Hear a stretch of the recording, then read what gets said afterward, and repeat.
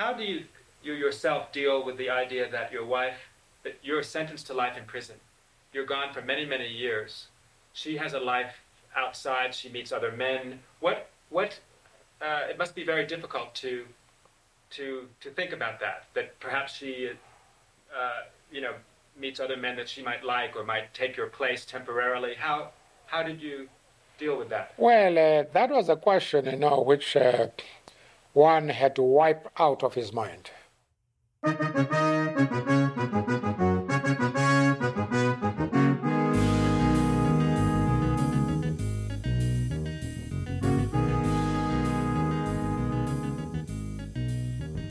When I first met Mandela, I was single. When I arrived in South Africa at the beginning of the project, it took me a few weeks to get in to see Mandela. I was restless. I noticed that a new themed hotel, it was called the Palace of the Lost City, and was meant to be a newly rediscovered ancient African city, was opening in Bafutoswana, a so-called black homeland a 2-hour drive from Johannesburg. Not only that, it was going to host the Miss World contest and have a sound and light show by Jean-Michel Jarre. I thought it would make a funny story. It did.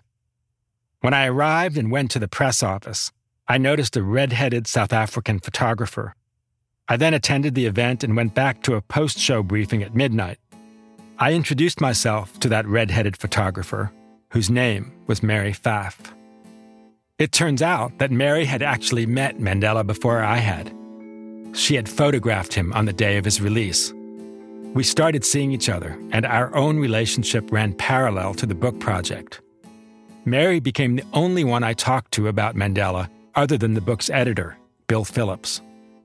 A few weeks later, I reintroduced Mandela to her, and his face lit up. He remembered meeting her. Almost from that moment, he would ask about her and say, "You must marry that girl." And then he would add, "and move to South Africa." But despite his exhortation to me to marry, marriage was a sensitive subject for him. I knew it was something he didn't like talking about, but I knew it was an important subject for the book, especially his marriage to Winnie, especially Winnie herself. I knew this too because my editor asked me about it, a lot.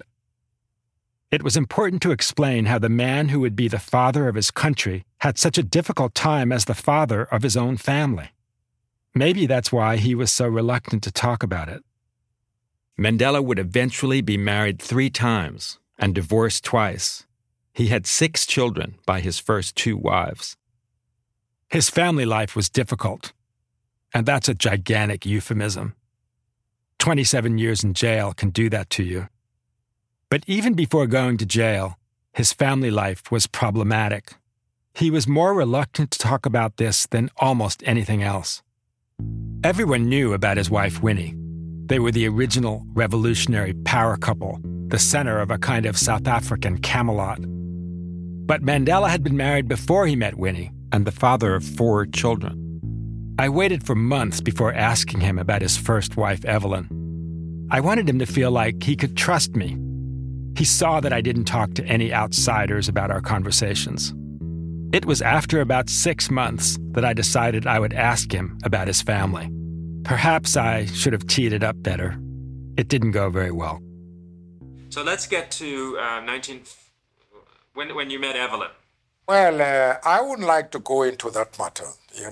Our people resent us talking about divorce, and so on. Mm-hmm. Now, if I deal with Evelyn here, I will have to tell you why our marriage collapsed. Mm-hmm. Because our marriage really collapsed because of differences in politics. Right. And I don't want to do that now against a poor woman, mm-hmm. who can't write her own story. And put her own point of view. Mm-hmm. Although she has been interviewed by people and she has really distorted what actually happened. But the marriage broke down as a result of political differences. And once I start dealing with her, I must give the proper story, the full story. Mm-hmm. I would like to leave that out. As you heard, all I had to do was mention Evelyn's name, and he immediately brought up the divorce. I hadn't even planned on asking him about that until the end of our session. You see, it's sufficient for me to say that I met Evelyn in 1944. I fell in love with her, and we got married. And we can discuss then, how the marriage broke down. And then I am positive about the relationship and to regret that the marriage broke down. But to go into the questions of how we met, it's not something that, will be accepted properly by our own people. Right. And that's what I'm concerned with. Right. Even today, I'm still not 100% sure of what he's saying here. Is he sensitive about how they met? Or is it the whole marriage he doesn't want to talk about? Or simply the fact that he was divorced? And while it is considerate of him to say that she had no means of getting her story out, she had already given many interviews about him, most of which were less than kind. Mandela believed talking about matters of the heart was a very American thing, and that South Africans, Black South Africans, his constituency, wouldn't want to hear him bearing his soul about his love life and his marriages. Here are the facts. Mandela met Evelyn Massa in 1944. She was a cousin of Walter Sisulu's, and Walter introduced Mandela to her. She was also from the Transkei and was working in Johannesburg as a nurse. She was quiet and from a religious family and was 4 years younger than Mandela. After dating for a few months, Mandela proposed. After marrying, they moved to Soweto, the famous black township outside of Johannesburg. They lived in one of the thousands of 3-room matchbox houses that had no electricity or indoor plumbing. Later that same year, their first son, Tembi, was born. But Mandela didn't want to talk about any of this with me. When Mandela didn't want to talk about something, he often told you exactly why. I'm worried about that. I would like to say things which will keep the organization together and not to feel that in spite of what they wanted to promote around me, I ignore that, you see. Right. We don't go into those details. It's just not like us, When he says the organization, he means the ANC. When he says not like us, he means Black South Africans. But I stuck with it. Right. And it's sufficient to explain why the marriage broke down. So you would be more willing to have more detail about how the marriage broke down than about how you met. Yes, but even how it broke down, very briefly, Yeah. that's not something we really encourage. Yeah. Such personal matters of that nature. Right. But now, Our people are still very conservative. Right. And we must bear them in mind. When he says they are very conservative, I think he means Black South Africans are religious and don't like divorce. Remember, not many people even knew Mandela had been married before Winnie. She was the famous wife, the mother of the nation. I also can't tell whether he is using the excuse that Evelyn can't defend herself as a way of not talking about her. Defend herself from what exactly? He only has generous things to say about her. Yes, he's being humane about her inability to defend herself, but he's mostly thinking about one thing: elections. The upcoming election, the first democratic election in South Africa's history in which he would be running for president. It's not something that is really acceptable. Yes. well, I'm going to let you explain that. No, I'll explain it to them if they raise it. Yes. And they will. Yes. They'll say, they'll say, why isn't there more material in this very important personal? Yes, if you look from the American angle, that's all right. But if you look at it, you see, from our own constituency, it's not going to sound very well. Right. I'm afraid they would have to accept that. Well, then that will be. No, you should just tell them that we had a debate on this question. And however small my constituency, it's very decisive to me, you see. Okay. Well, I will be an advocate of your Good. point of view, but then... Yeah, just tell them to phone me, say I'll speak to them. Okay. It's better to speak to them, you see, and they must get my own argument first hand. I don't feel very courageous here. Instead of saying, Look, Madiba, it's important to put this stuff in your autobiography. I blamed the publisher instead, who wasn't there with us. But of course, I agreed with the publisher that we needed more personal stuff in the book. I, too, found it wasn't easy to argue with Nelson Mandela. In writing his autobiography, I was often conflicted.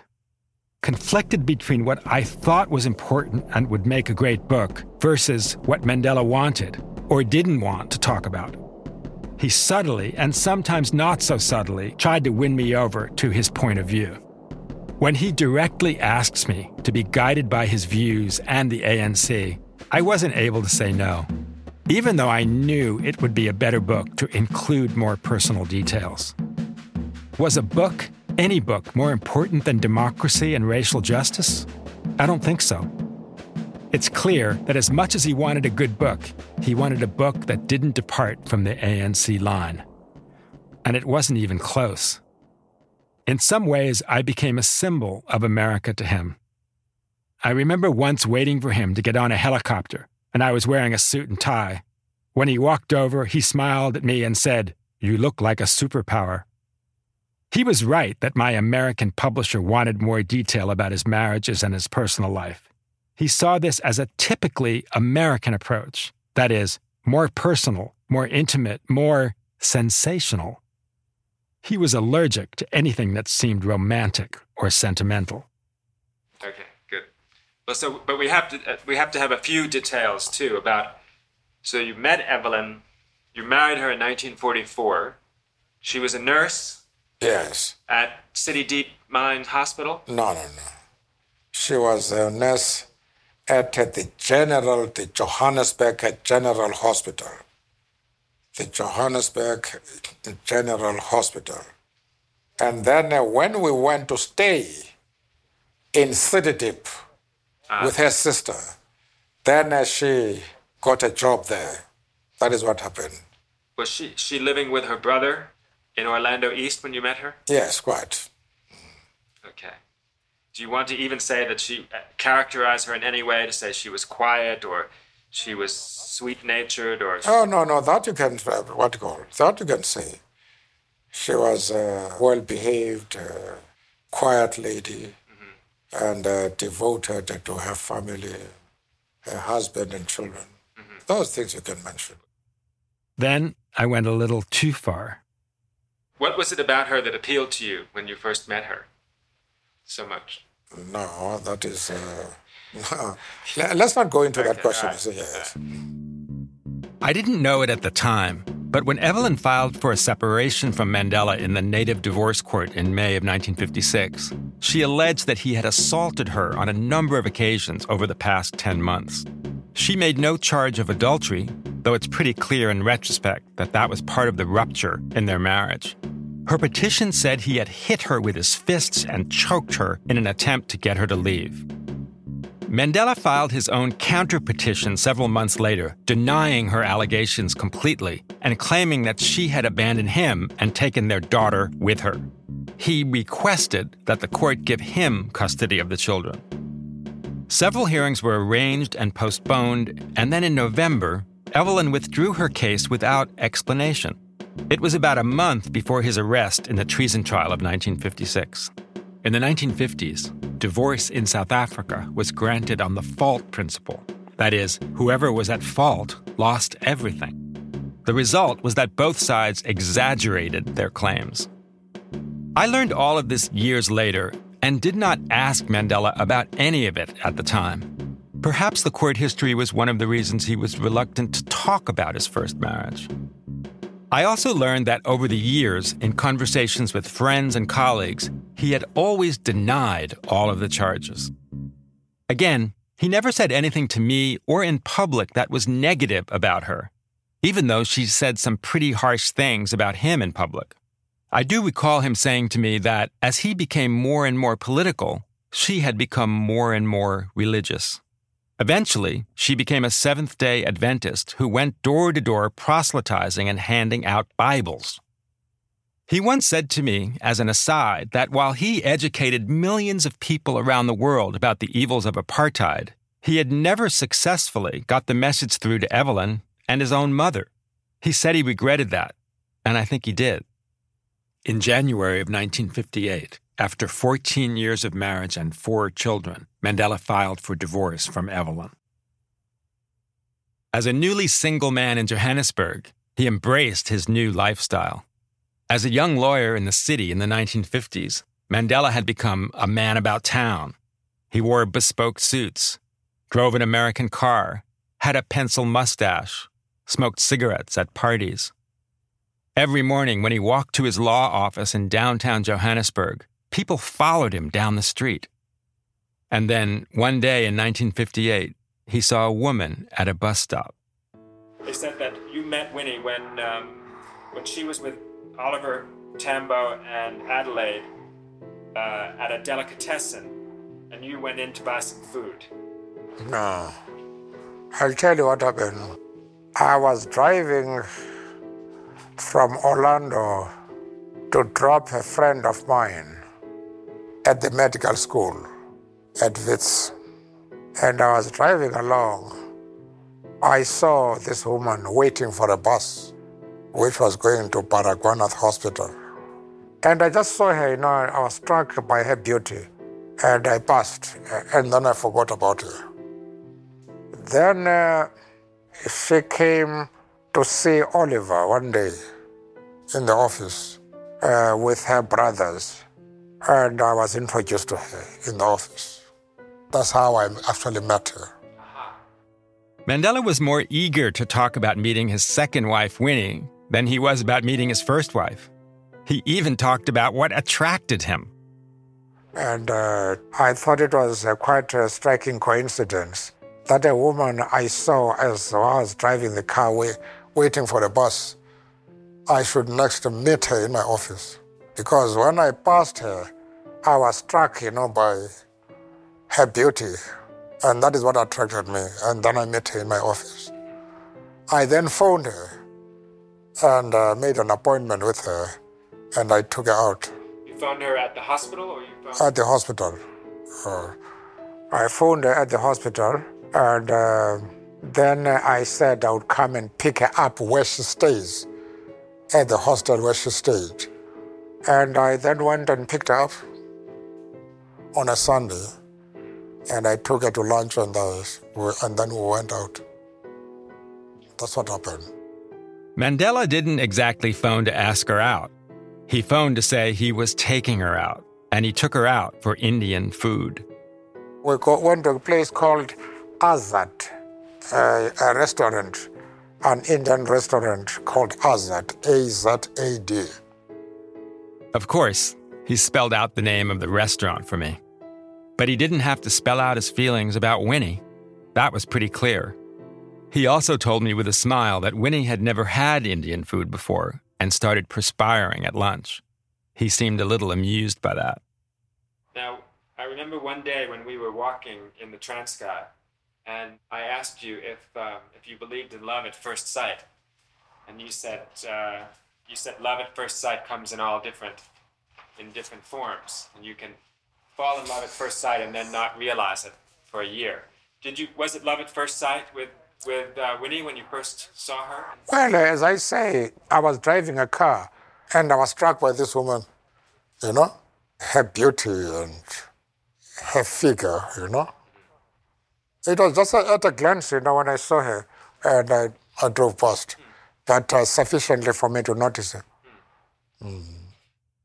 On that morning, when we were walking in the Transkei, way out in the veld with no one around, he turned to me and asked me whether I was married. I was surprised because he had almost never asked me a personal question before. I said I wasn't, but I told him then that I had recently met a South African photographer named Mary Pfaff, whom I cared a lot about. That's when I asked him about love at first sight. Then I said, "How long do you have to know someone before you marry?" He smiled and said, "One day. One day is long enough." So then you started to take her out. You would see her quite frequently, and go out to meals? What sort of things did you do? No, I took her out. I didn't propose that day.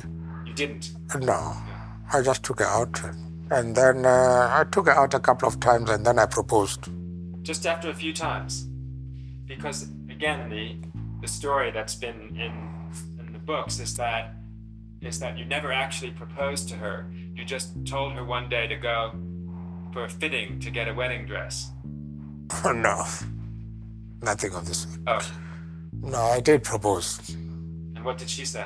Oh, she agreed. I mean, that's all.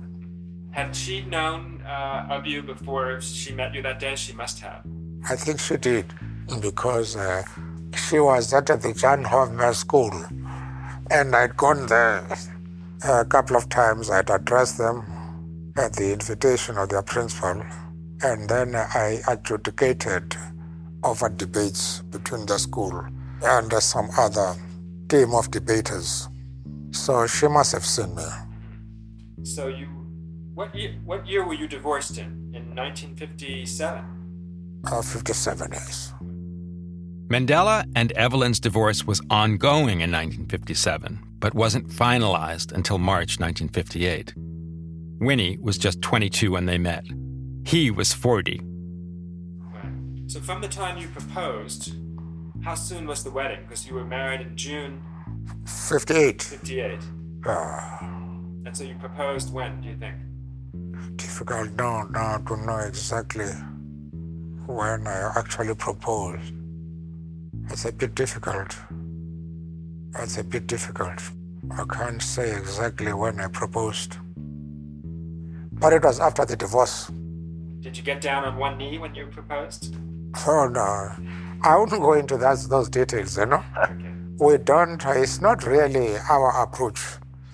And then the movement also doesn't like it. I guess here I'm fulfilling his cliché of the nosy American once again. And as usual, he rebuffs anything that seems sentimental or romantic. Mandela didn't want to go into some details because he understood the power of symbols. And Nelson and Winnie together were a strong symbol. They were the original revolutionary power couple. Mandela and Winnie were married in Bizana, her hometown in the Transkei, in June of 1958. Her dress was made by Ray Harmel, who was the wife of one of his ANC colleagues. He seemed eager to talk about that wedding. Let's talk a little bit about the wedding, if you want to. You had to get 4 days leave from your banning orders to go down to Pondoland. What do you remember about the wedding that you'd like to talk about? At sunset, we drove to Winnie's village, and they gave us a place to sleep. And then the following day, there was the wedding. It was a simple wedding, nothing very spectacular, country wedding. But by the standards of the time, yes, it was a good wedding. Winnie and the others had to do all of the planning for the wedding.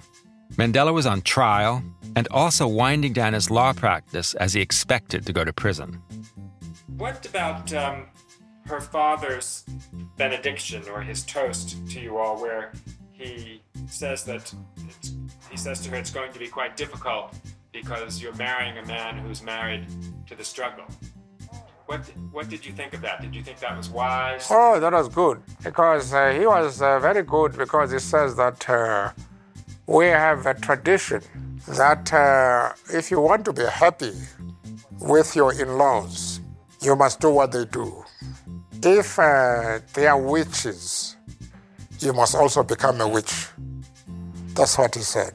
And he said that this is a man who is married to the struggle, and you must support him in that struggle. You must do what he's doing if your marriage is going to last. Her father had said to her at the wedding, "If your man is a wizard, you must become a witch." Mandela was married to the struggle. And ultimately, for Mandela, that was the marriage that came first. In almost all the books and reporting about Mandela's marriage to Winnie, writers suggest that when he married her, she was naive and apolitical. She was, of course, just 22. But he seems very keen to rebut that. He always seemed to be in Winnie's corner when he talked about her. Because it was during the trial, not that long after you were married, that she was Arrested? yeah. Yes. No, she was good. I was very much impressed with her because she was expecting. And she just said to me on the day of the opening of the campaign, in the evening, she said, well, I'm going to join the other women. And that was the first time that she was in jail also. Yes, yes. Now, as a result of that, she lost her job at the hospital. Paragonath, yes. Yeah. That was a hardship too. Absolutely. Absolutely. When I talked to the men who had been with Mandela in prison, they always talked about how he seemed invulnerable, except when it came to Winnie. Winnie was his kryptonite. I think it was especially hard for him, as a man of a different and earlier generation, that he was not able to look after his wife. That she was on the outside, a young woman looking after their kids by herself. He felt he had failed her, failed as a husband and a father, and it made him vulnerable. I believe there was one time where a warder said something provocative or nasty about Winnie, and you got very angry, and I think you were charged. Can you talk about that? Yes, no, that's true. And I won't go into details because the order was rude. And there was a head of prison called Lieutenant Prince, Prins. And he said something uncomplimentary about Winnie. And of course, I was very annoyed. And I lost my temper. And I told him a few regrettable things. And they charged me for that. What did you say?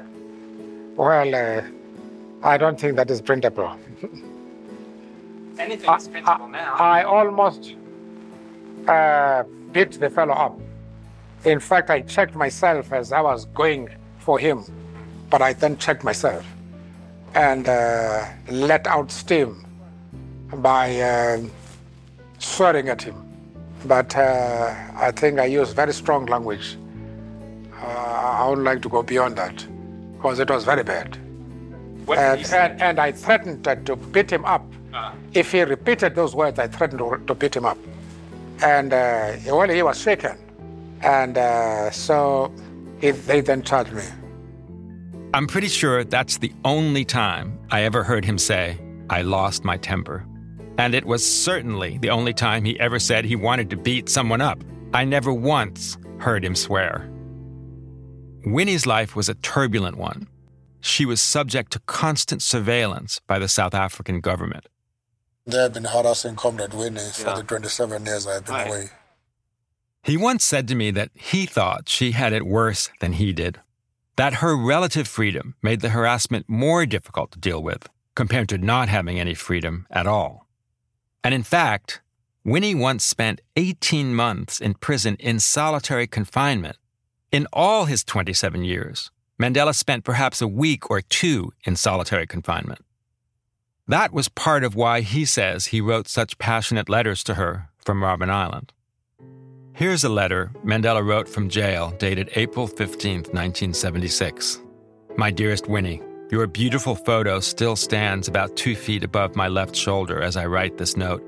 I dust it carefully every morning, for to do so gives me the pleasant feeling that I'm caressing you as in the old days.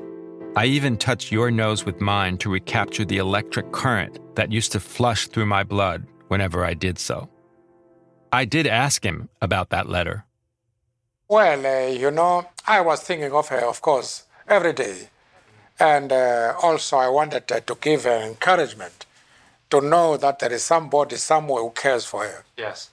Well, that was obvious. That's obvious from the letters. How do you yourself deal with the idea that your wife, that you're sentenced to life in prison? You're gone for many, many years. She has a life outside. She meets other men. It must be very difficult to think about that perhaps she, meets other men that she might like or might take your place temporarily. How did you deal with that? Well, that was a question, which one had to wipe out of his mind. You must remember, I was underground for almost 2 years before I went to jail. I took a deliberate decision to go underground. And in other words,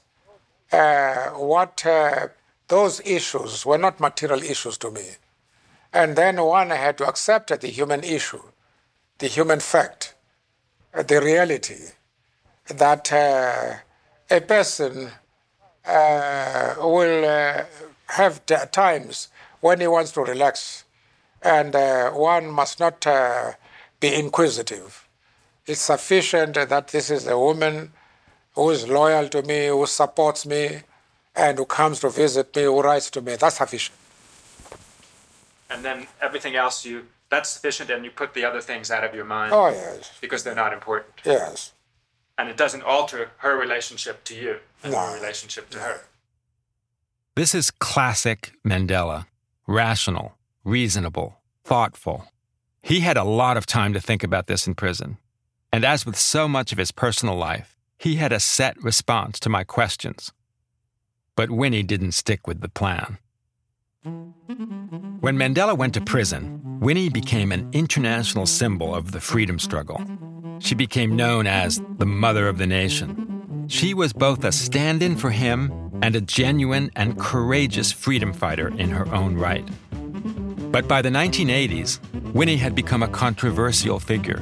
As the struggle grew more violent, she publicly endorsed the policy of necklacing, that is, killing people by putting burning tires around the necks of those who were regarded as traitors or spies.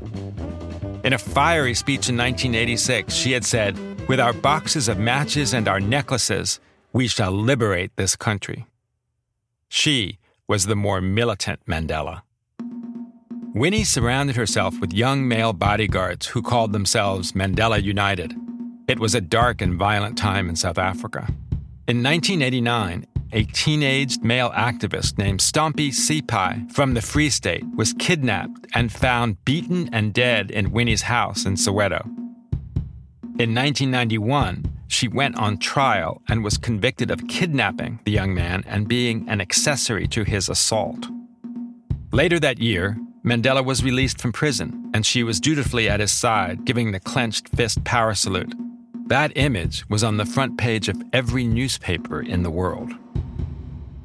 What you should know is that the conversation we're having took place in March of 1993. That's just a few months after his emotional, public separation from Winnie. Or, as he referred to her at the press conference, Comrade Nomzamo. My love for her remains undiminished.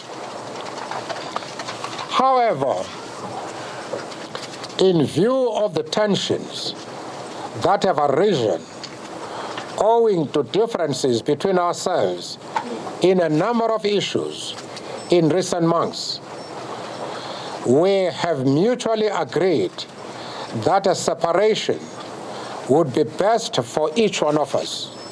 I hope you'll appreciate the pain I have gone through. And I now end this interview. I hope you will appreciate the pain I have gone through. That might be the only time in his long life that Mandela ever showed even a hint of self-pity.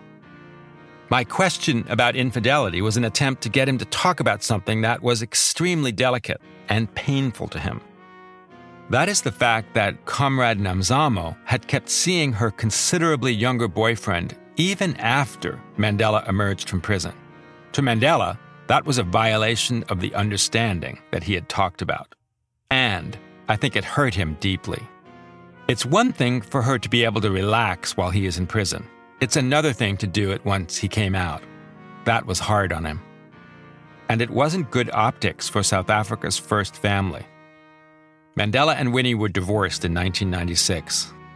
In his official filing for divorce, he cited infidelity.